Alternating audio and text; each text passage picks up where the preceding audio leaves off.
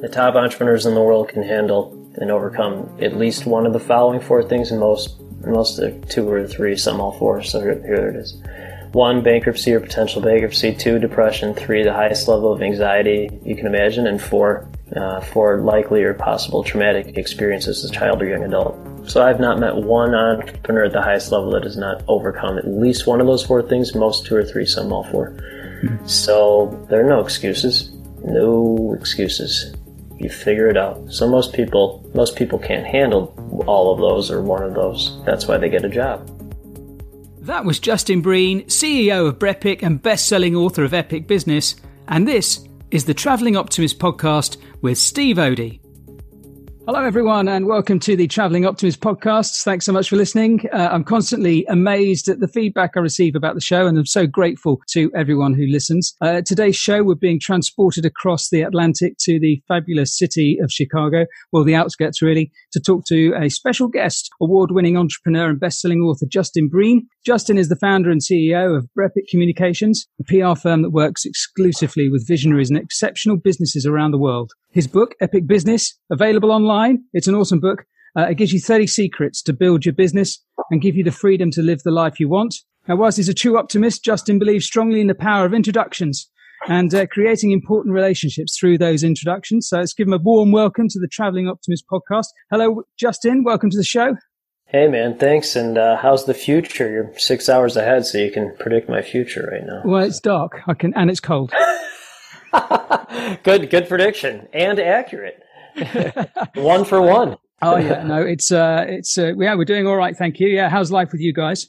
Life is amazing. Right mindset attracts the right network, creates the right opportunities. So 100%. Yeah, absolutely. So we were talking off air a little bit about COVID and stuff. We don't want to dwell on it too much, but obviously it's having a massive effect on people's lives here in the UK. And we were talking about how downtown Chicago, for example, people are moving out into the suburbs and things. Yep. So, are you affected by that very much? So currently, no. I'm a futurist, so I listen to myself on podcasts from like 2 or 3 years ago. So the things I was saying then are actually happening now. So the things I'm saying now will happen. A year or 2 from now. So what will happen is there will be more people from the city moving to, I'm in a suburb called Northbrook, Glenview area. So that's 30 kilometers north of the city. So then people from the city will move here, and then people from here will move out, 20, 30 miles away or into Wisconsin or something like that. Because people want space now. They don't need to they don't need to be downtown anymore. They don't need to be congested and near their office. They can be anywhere pretty much. So they want space, and kids to be able to roam around and breathe and that kind of stuff. So we'll just see this migration of people. So you said that you were a futurist. So what does that mean? Yeah, so I have almost no implementation, meaning like I can't build anything, I can't follow directions.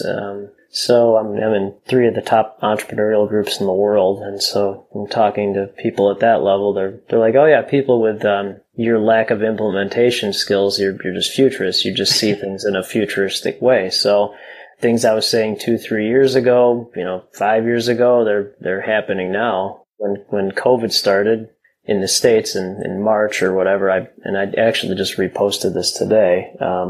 I posted this will be the greatest opportunity for people with the right mindset, and so that's what's happened. I reposted what I posted in March, but added to it today. I'm like, well, so the first wave of investment from the outlier of outliers has happened, which definitely has happened. So my company's exploded because people are investing in what my company does. So the next wave of investment's coming because there's been folks who have money to invest. They were just strategically waiting for the time to invest. And so that time it's coming. Yeah. It's coming big time. And so I'm very excited about that. So what sort of things are they looking to invest in? What are we talking about? Yeah, so in the most basic of terms, anything, but it's new technology, pivoting, a book, in getting in news at a high level, adding employees, and so as they're reducing office space, they're investing in other things like that, and so it's really fascinating because this first group of outliers, they're just like, they're just the highest quick starts ever, boom, boom, boom, boom, and they're just figuring things out immediately. Then there's a little the next level is these folks that are a little more cautious. They have money to invest, but they've kind of waited to see how this has played out since March. And now, whether it's late 2020, early 2021, they're ready to pull the trigger. And so I'm not just saying this randomly. These are the conversations I'm having with, 3 to 4 of these conversations every day from companies that are really, really high level thinkers. They've been waiting for the right time to get the word out about them, and they're almost ready to pull the trigger. Yeah, no, absolutely. So yeah, there is opportunities, isn't there, with when things aren't going quite right with in the world, and it's not being heartless, is it? It's just opening yourself up to other new things and better opportunities. Would you say? So that's an incredibly good question. And I'm going to answer it this way because my wife's a pediatrician. She's in the front lines. I have numerous healthcare clients. I've had clients that have almost died from COVID. I have friends that have gotten sick from COVID. So I'm very empathetic to that. Okay.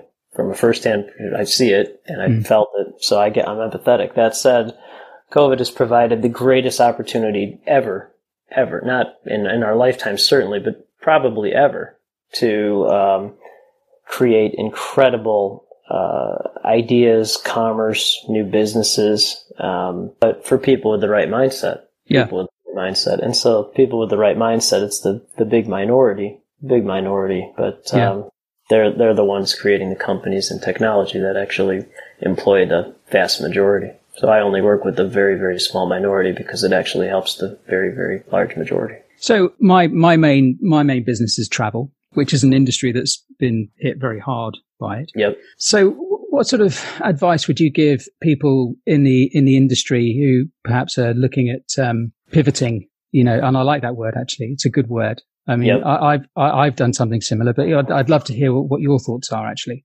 Yep. So one of my clients is Missing Link. They're the top speaking organization in Africa, right? So prior to COVID, they were the top in-person speakers bureau in Africa. So instead of panicking, scaling back, they created an entire global platform that allows virtual speaking. And so that's what my company's helping them publicize. Awesome. So for ones with direct, you must travel, you're just going to have to wait it out, come up with new ideas. But in terms of that I'm actually talking to a high-level travel agency, the CEO. It's either today or next week. So I'm talking to them about what they're experiencing and stuff. So what I have found is that because I see patterns with things. So you talk to enough high-level people, you see the patterns. So the top entrepreneurs in the world, here's what separates the top entrepreneurs in the world from everyone else. The top entrepreneurs in the world can handle and overcome at least one of the following 4 things, and most 2 or 3, some all 4. So here it is. 1, bankruptcy or potential bankruptcy. 2, depression. 3, the highest level of anxiety you can imagine. And 4, likely or possible traumatic experiences as a child or young adult. So I've not met one entrepreneur at the highest level that has not overcome at least one of those 4 things, most 2 or 3, some all 4. Mm-hmm. So there are no excuses. No excuses. You figure it out. So most people can't handle all of those or one of those. That's why they get a job. Yeah. Or they stop being an entrepreneur because they can't handle it. So there's no excuses. It's entrepreneur life. You figure it out. Which one did you go through then? Yeah, so I'm the only one I haven't gone through is bankruptcy or potential bankruptcy.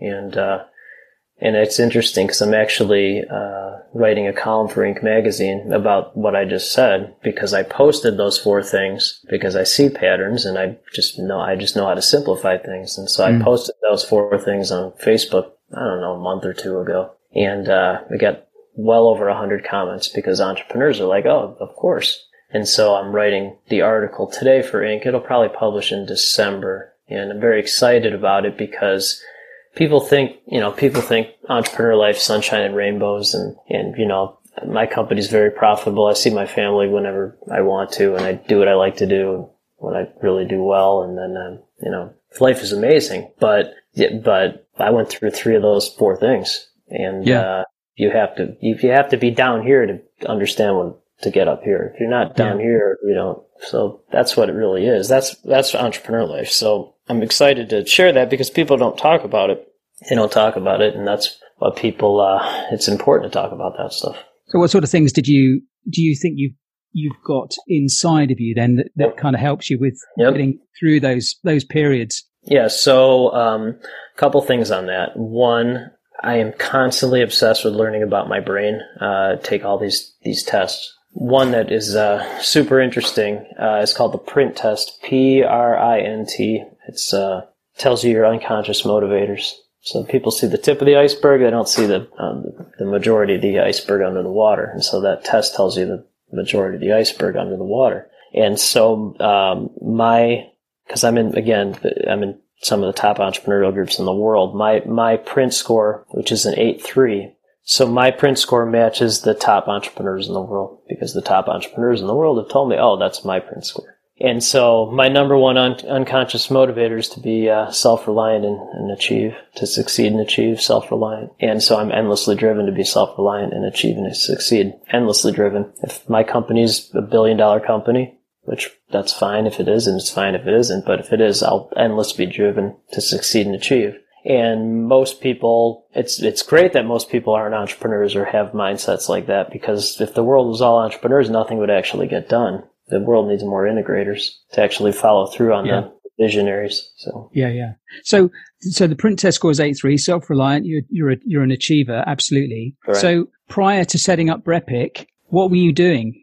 I know you're in journalism. So how was that sort of slotting in, dovetailing with what you were doing in your profession? Yep, sure. So I was a journalist for 20 years, created my entire business model based on how PR firms annoyed me for 20 years. So saw a problem, created a solution, problem solved, successful global company, clients around the world, any vertical, all that stuff's just landing the plane. My company solves the problem. So just saw a problem, created a solution to it. So how journalism helped me is journalism's extremely competitive. So I got to the point where I was an editor and reporter in Chicago, one of the top markets in the world. It took me 15 years, and I was rejected from basically every Chicago media organization before I got the job at the company. So that actually prepared me, because again, entrepreneurial, it's nothing can really prepare you for entrepreneur life, because the hardest day of corporate is nothing compared to even the top 50 hardest days I've had as an entrepreneur. But at least in journalism, there is some similarities in terms of, tight deadlines, getting stuff done, getting yelled at, difficult hours, a lot of people not liking you, difficult salary. So there's some things like that, and then just never giving up. So there's some similarities. Do you think you kind of sowed this entrepreneurial seed quite early on when you were a journalist, but you didn't really know about it until something happened, at work that made you? Such a good question. Wow, that's a really good question. You're inside my head.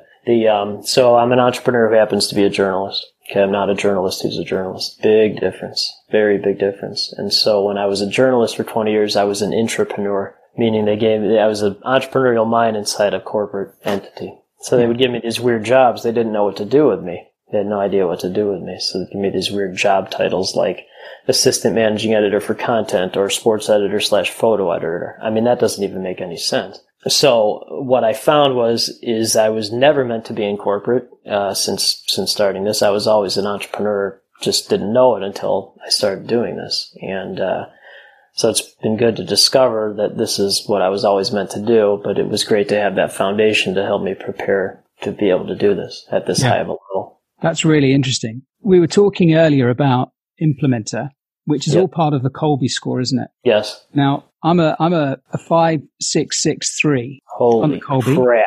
You're right down the middle for the most part. But when I did it, though, I was in transition because I was... Oh, you're not supposed to do it? You're not supposed to do it. I've got to retake it. You must retake that. Yeah. But I was only in transition on the quick start. So your Kolbe score is super unusual. I'm obsessed with Kolbe. There might not be a person on the planet and PRINT is a dovetail of Kolbe. PRINT is the next step of taking Kolbe. Yeah. So I'm an 8671. Which is the unicorn of unit, right? So your reaction so most people are like, what the hell are you talking about? Your reaction is a very high level reaction because it doesn't make any sense. I'm a unicorn of unicorns. So most, and you are too, because you have, you are because you have, for an entrepreneur, you have really high follow through. A 6 follow through for an entrepreneur is insanely high. I have higher quick start and I have higher fact finder, and I'd be a negative a million implementer if that existed, or a zero. There is no zero in that, but I'd be a zero. So it's so most entrepreneurs are very, very high quick start, boom, boom, boom, boom, boom, boom, and they have no follow through. That's why they hire a million people. So I actually have high quick start and high follow through. So I just say it, do it, say it, do it. And then I have high fact finder, journalist, makes sense. Yeah. So it's like these three extremely high scores and then implementers. And I've met 3 people in 3.5 years that have a score similar to mine. It's very unusual, but I mean, I'm a newbie to Kolbe, but actually I really like those type of formats. I did another one called Strength Finder. Yep. Okay. Tell me your Strength Finder. I'll tell you mine. We can do this all day if you want. Hold on. I'll tell you mine. I can't access it at the moment. Okay, well I can, because I have it all over my computer. I'm an activator, maximizer, achiever, competition, and responsibility. Those are my top 5. Oh, okay. Mine revolve around relationships, which is. And mine don't. But I was thinking about this. I found it an extremely helpful resource, actually, particularly when things aren't going quite right and you needed some confidence boosters and stuff. So I would really encourage people to go out and, I mean, even doing the Strength Finder, you just buy the book and you can get the link through the book, can't you? And that's correct. Yep. And yeah, like you do, you just put it out on your LinkedIn, on your profile. That's what I do. Whatever, yep. And it gives people a really clear indication of it's a magnet. The person you are. Yeah, totally. I'm really into that. Absolutely. It's a really interesting concept. So, This is a high level conversation because most people have no idea what Kolbe is. So when you know when someone knows what a Kolbe is or has taken it, it's a different level of conversation every time, because it's not one. It's the Bible of strategic coach, which is I've been in that for 2 years. It's the top entrepreneurial organization in the world. I'm very confident saying that. Anyone has either been in that or knows what it is. I like Dan Sullivan's books. Yeah, Dan is my hero. I aspire to be Dan. He's a 2-2-10-4, by the way. Wow. 2-2-10-4. So and that's how obsessed I am with Kolbe. The only thing I write down when I talk to people is what their Kolbe score is. So if you saw me typing there, I was typing in their Kolbe score. But so Kolbe doesn't talk about your personality. It's your brain strengths. And so whether you're hiring people or just want to have a real incredible conversation with them, that Kolbe I think it's the top test that's ever been invented, really, whether in school or in life. I just think it's the greatest thing ever. It's a great tool, actually. Really is. Endlessly beneficial. Oh, yeah, totally. With the journalism side of things, I know that your father was in World War II. Right. And I saw a post on social media where you put out something of his diary on an event. And I love World War II history. I'm a bit of a nerd with it, actually. And I just wondered whether you feel that perhaps you got some of that journalism instinct in you from your dad's writing, perhaps. So do you know the answer to that question, or is that just a question? No, I don't. No. So that's the single best question that anyone's ever asked me, and I've done well over 100 interviews. And I'm surprised you're only a 5 fact finder with that question, because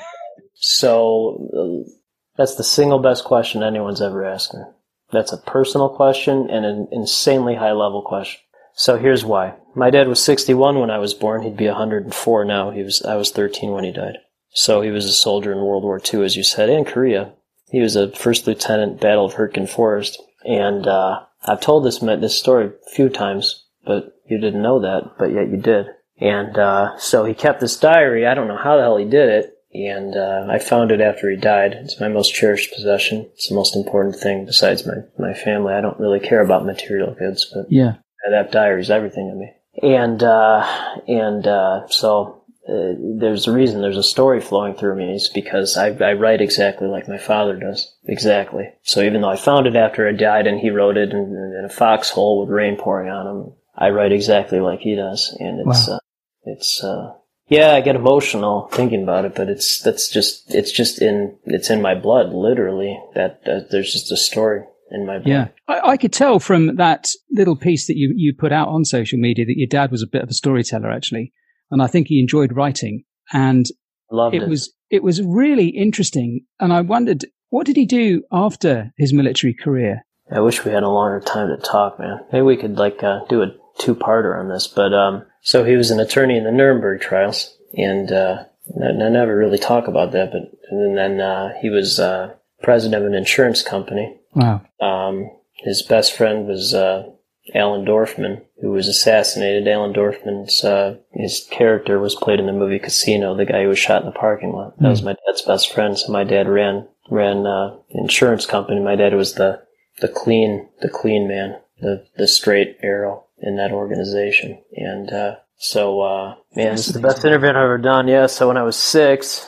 Happy to talk. I think I was 6. So when Alan was shot, maybe I was 5. And I've never told this story, but you did a good job. So, my dad got us out of elementary school or something. I remember he yelled at my mom. He's like, Alan's been shot. And so he thought whoever shot him was going to kill him. So he tried to hide us. Wow. Yeah.